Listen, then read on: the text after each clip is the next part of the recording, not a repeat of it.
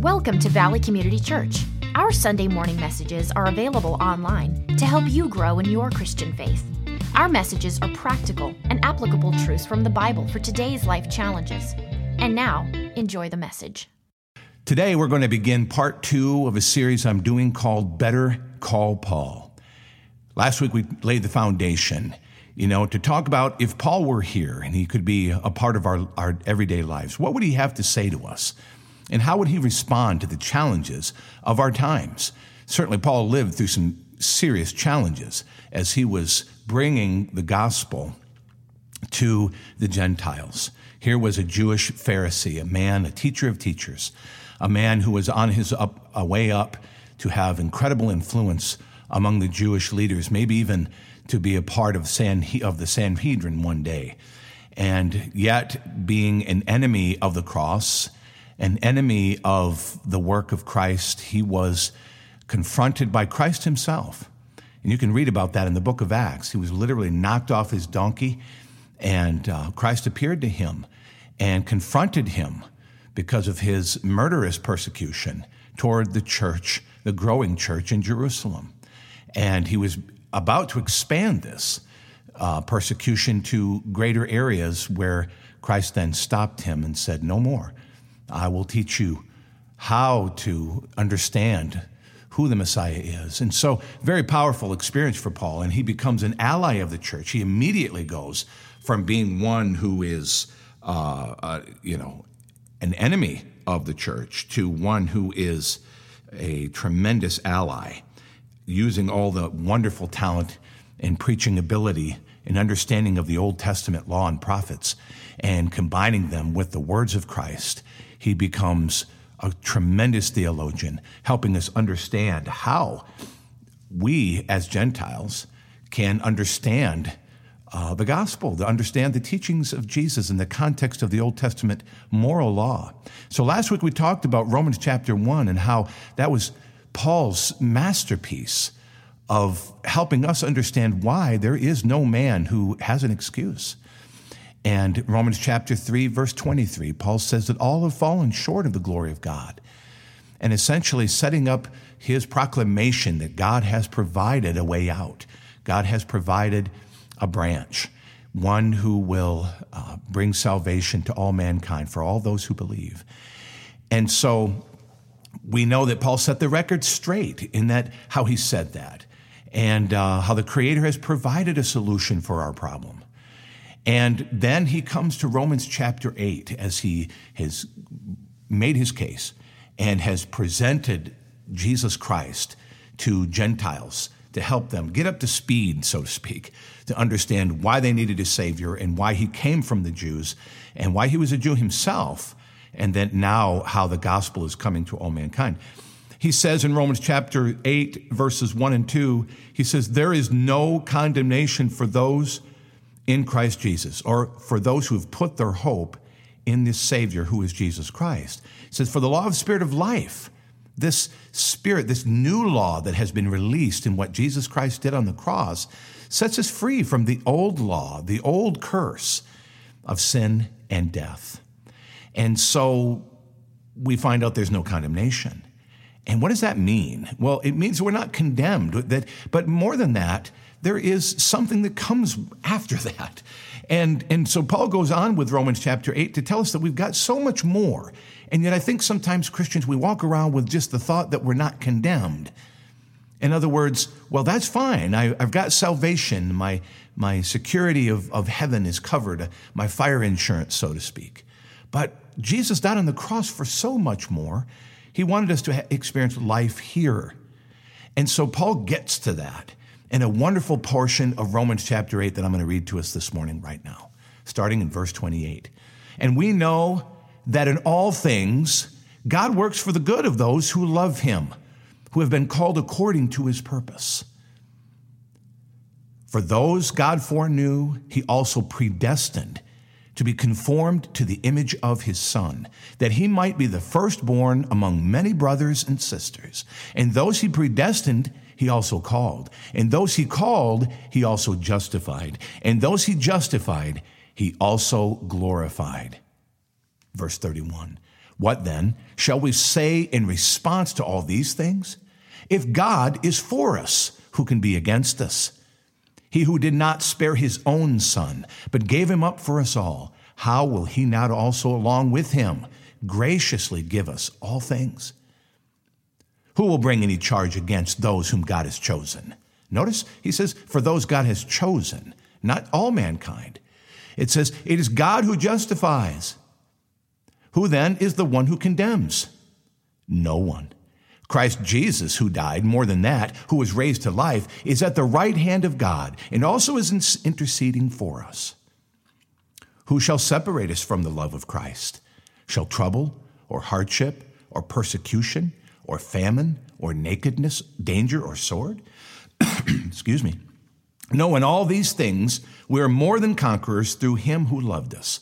For I am convinced that neither death nor life, nor angels nor demons, neither the present nor the future, nor any powers, neither height nor depth, nor anything else in all creation will be able to separate us from the love of God that is in Christ Jesus, our Lord. In all these things, Paul says, in all these things, and he lists them, quite a number of them actually, but he says trouble or hardship or persecution or famine or nakedness. You know, most of us have not experienced these things at all. Or danger or sword. Of course, across the world, many have.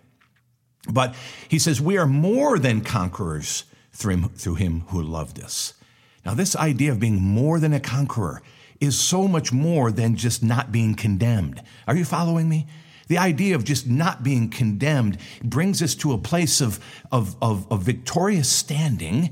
It's that you've gone to the judge and he said, not guilty, but now you're free to go.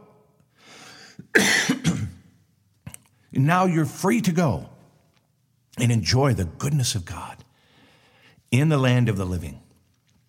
To enjoy the fact that you're no longer in bondage, that you're no longer a slave to sin, that you're no longer controlled by the curse of the law, but that the spirit of life in Christ is now your inheritance. It's now going to be something you experience from day to day. And he says, this is the love of God. And he goes on to say that we will never be separated from this love. And that's where we're headed this morning, is for us to understand that God loves us so much and there's nothing that can separate us. So Paul makes his case again to show us why this love is so important and so powerful. And I'll go down through them real quickly. He says, God works for our good.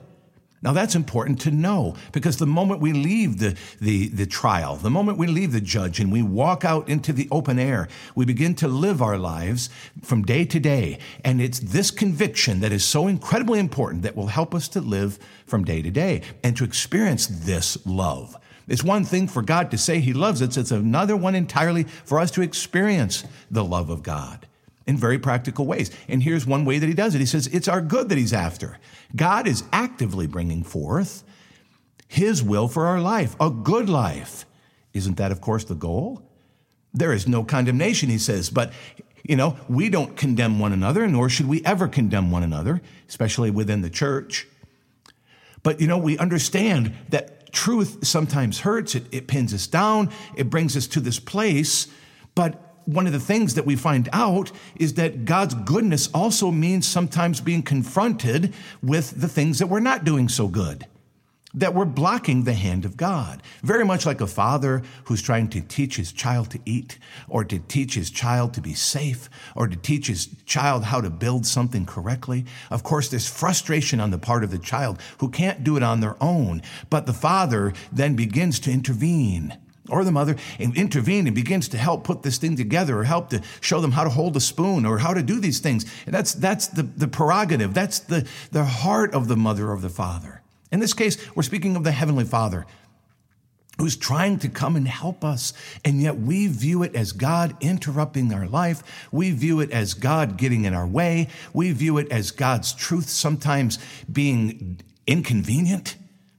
And yet God is saying, no, I am for you, and I want good in your life. It is good that I am after. And God says, I am working it day after day to show you my love. Now, that is so powerful when you think about the days that we live in.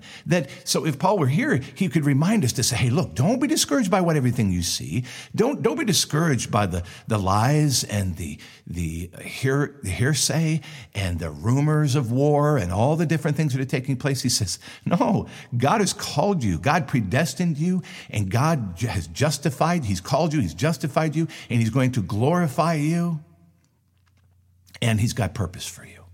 And so he said, and it's all good. It's all good. Secondly, he says, we are called according to his purpose. Now, when we talk about the love of God, this gets a little deeper. He's all good, but what is that good? It's his calling. And what is that purpose? Well, it's to be conformed, he says right in there, to be conformed into the image of his Son. God is working in us on the inside to make us like Jesus. See, that's why we call ourselves Christians. And that's why they were initially called Christians there in Damascus and in Antioch, is because they were acting like Jesus. They heard Jesus. They saw Jesus. And now they're seeing these people who were followers of Jesus acting just like him, both in character, in their attitude, and in their actions. So they were loving and they were caring for one another. They were laying hands on the sick and seeing recover. They were seeing these miracles take place.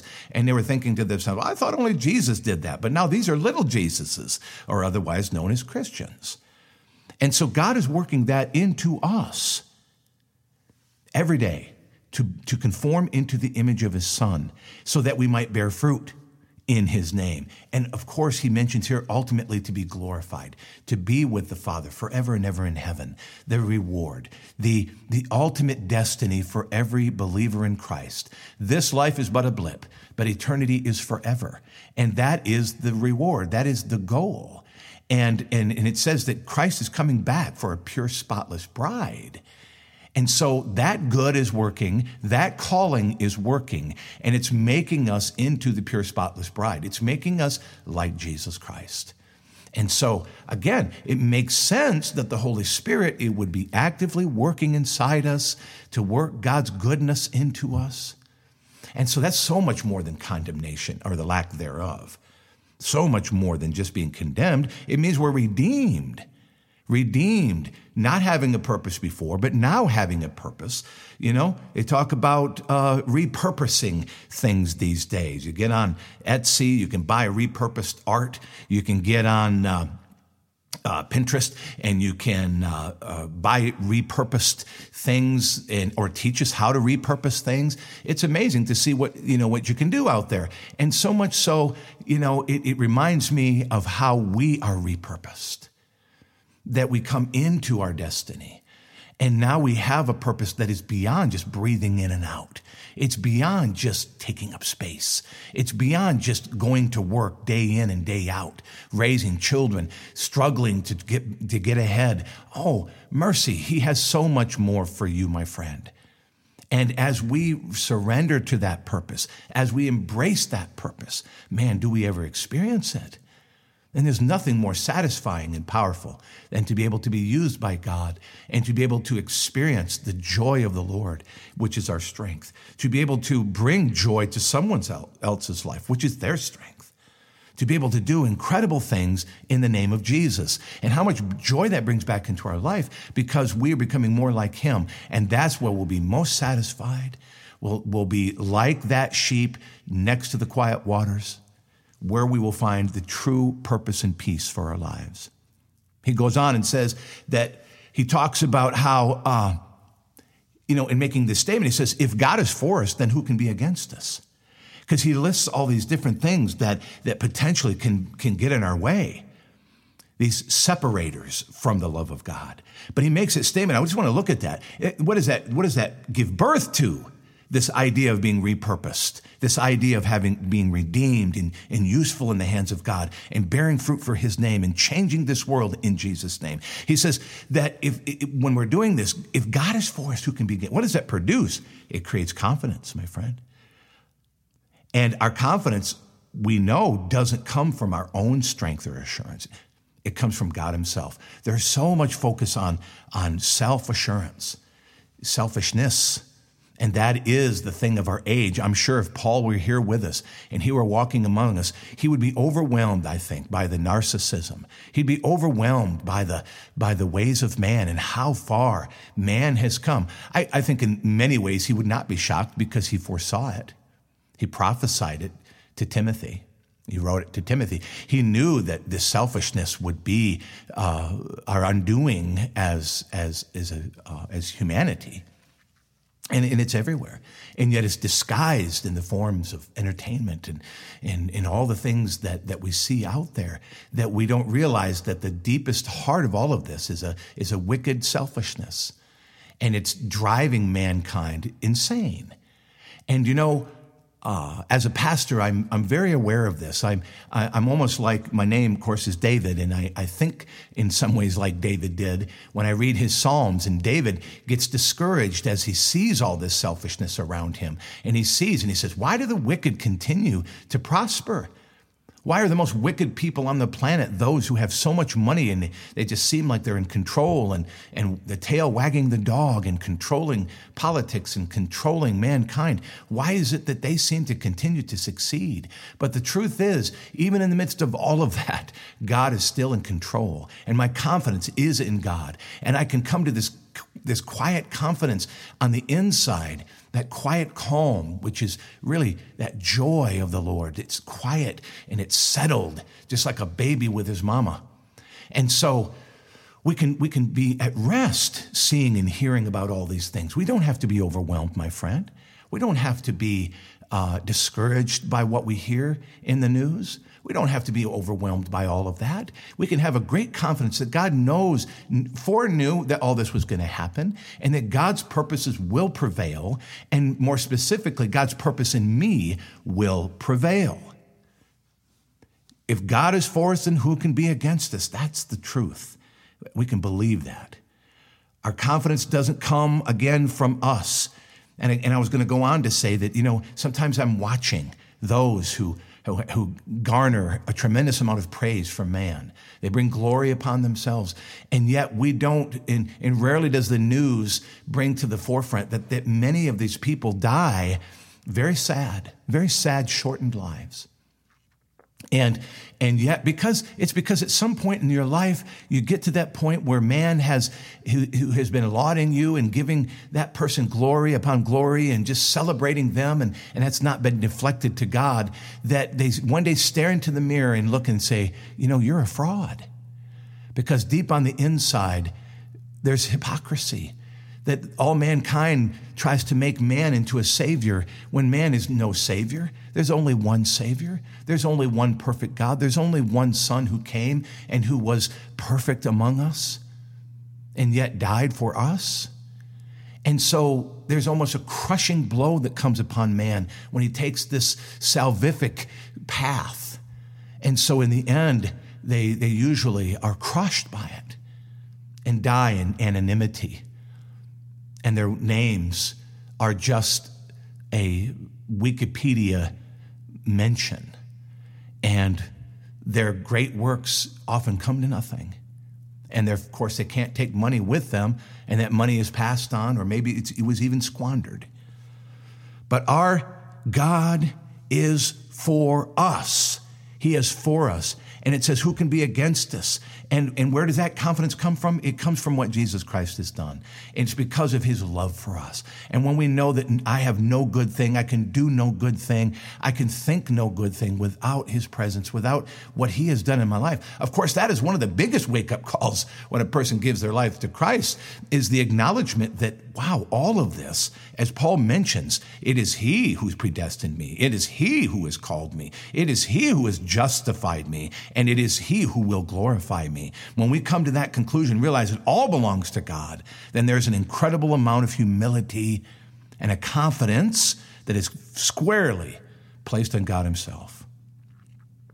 So our knowledge when it comes to all these things is very simple. Paul's making it clear. He's saying, look, in all these things, nothing can separate us from God's love. And nothing ultimately can separate us from the plan of God for us. Nothing.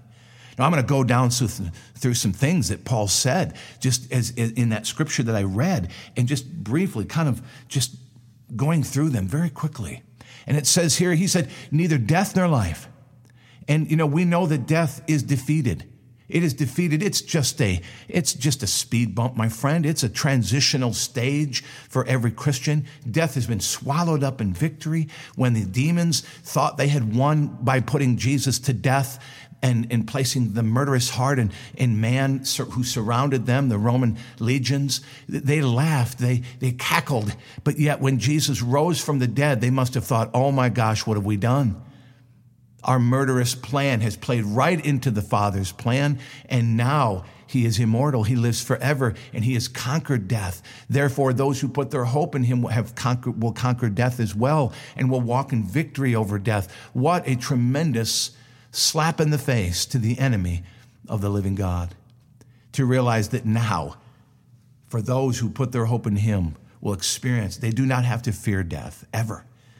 And even fear has been swallowed up in victory. And we have all, and he says that neither life, there are times we get overwhelmed by the hardness and the struggle of life. And even that will not separate us from the love of God. He says angels and demons. Angels, of course, are on our side. They're ministering servants for the redeemed, for God's people. But demons, of course, continue to try to dissuade and distract and lie to and deceive mankind, even continuing to try to attack the church. Of course, they have no power, because in Jesus' name we can bind them and bind their work. And so what we learn from Scripture is that they have no power. They have no power. And so we can continue to walk forward and not fear that at all. And then he says present or the future or even the past. He doesn't mention the past, but a lot of times it is the past that bothers us. You hear a song and it plays and it kind of reminds you of a life that maybe you walk without Christ. There are smells, there are things that can elicit memory, and those memories may not always be good. And so the past, even the past or the present, they cannot separate us from the love of God. That's all, again, swallowed up in victory. And he goes on in the future, he says. To think about the future sometimes is overwhelming. We do not know what will come to pass. Sometimes that's what brings us so much anxiety that we don't even want to move. We don't want to travel. We don't want to get out of our houses because we hear of the violence. We're afraid to take our children to school. We're afraid to go to places where to travel, and that fear closes in on us. But here's Paul saying, look, I'm not going to fear the future because my future is in God's hands. That my destiny is wrapped up in him. Even my life, my death are all in God. He's the author of it all. So I have nothing to fear. Nothing's going to separate that love from me. Certainly not fear in any way. He says, nor any powers. And I think he's speaking about the Roman government, even though he doesn't mention them by name. But that would make sense for Paul to know the all-seeing, all-powerful Roman Empire at the time, how dominant it was. And he talks about that even that power is maybe conspiratorial to the purposes and plans of God. But Paul knows that all of that is wrapped up in God, and all of that, those Roman roads are now being used for the gospel. That everything that the enemy does to try to thwart the kingdom of God, to kill Christians, they're like seeds that go in the ground that just burst up and bear even more fruit in the gospel going forward to all those nations surrounding the Mediterranean. It was powerful. Paul knew this. He said, nor any powers, and we know that God's schemes will not affect not only the kingdom of God going forward, but those schemes are not going to affect my future. If you think of secret brotherhoods and all the conspiratorial things that we can read about in the news, oh my goodness, none of that will come to anything. God laughs at that. And he says, in my son, we rise up there in Psalm 2. He says, you mock God. And Paul, of course, knew this because he was one of them. He was one of those who were opposing Christ. And God, with just a flick of his finger, knocks Paul off and reveals himself. And now Paul, his destiny is being renewed.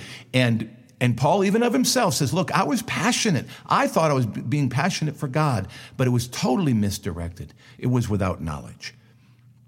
And so he goes on and says, neither height nor depth, any multidimensional mystery out there, any contrived human argument, anything in space or on the earth or under it, any secret plans done in the darkness will not thwart the purposes of God. And more importantly, my friend, will not thwart the purposes of God in your life. He goes on and says, and anything else, to cover it all, to say that nothing will separate the love of God or the purpose of God moving forward in my life and in your life. He says, anything else in all creation. And that's pretty much covers everything else, including even our own self-condemnation. So folks, we're more than not just condemned. So a lot of Christians just live that way. We just love the idea that we're not condemned. And yet we walk out from the Lord's presence without any further understanding of what it is that we call. We go on to live our own lives. We go on to live a destiny separated from God. We choose who we want to marry on our own. We choose the jobs we're going to do on our own. We spend our money the way we choose. We raise our children in the ways we think. We do all of these things. And much of that, I'm sorry to say, is somewhat iniquitous, because it's all done with my heart. It's all been with my plans. It's all been done with our intention, without bringing it to God and saying, God, what is your heart?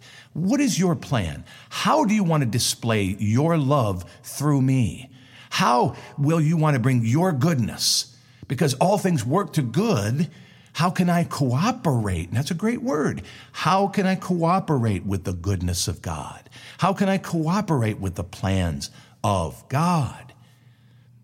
And that, my friend, is something you need to consider today. Because whether you're driving or you're sitting there, you need to think about how you are cooperating with the purposes and plans for your life. If you've given your life to Jesus Christ, and I hope you have, then, my friend, you are no longer condemned. What Paul said in Romans chapter 1, as far as the wrath of God coming to the earth, is not your destiny. You will not experience the wrath of God.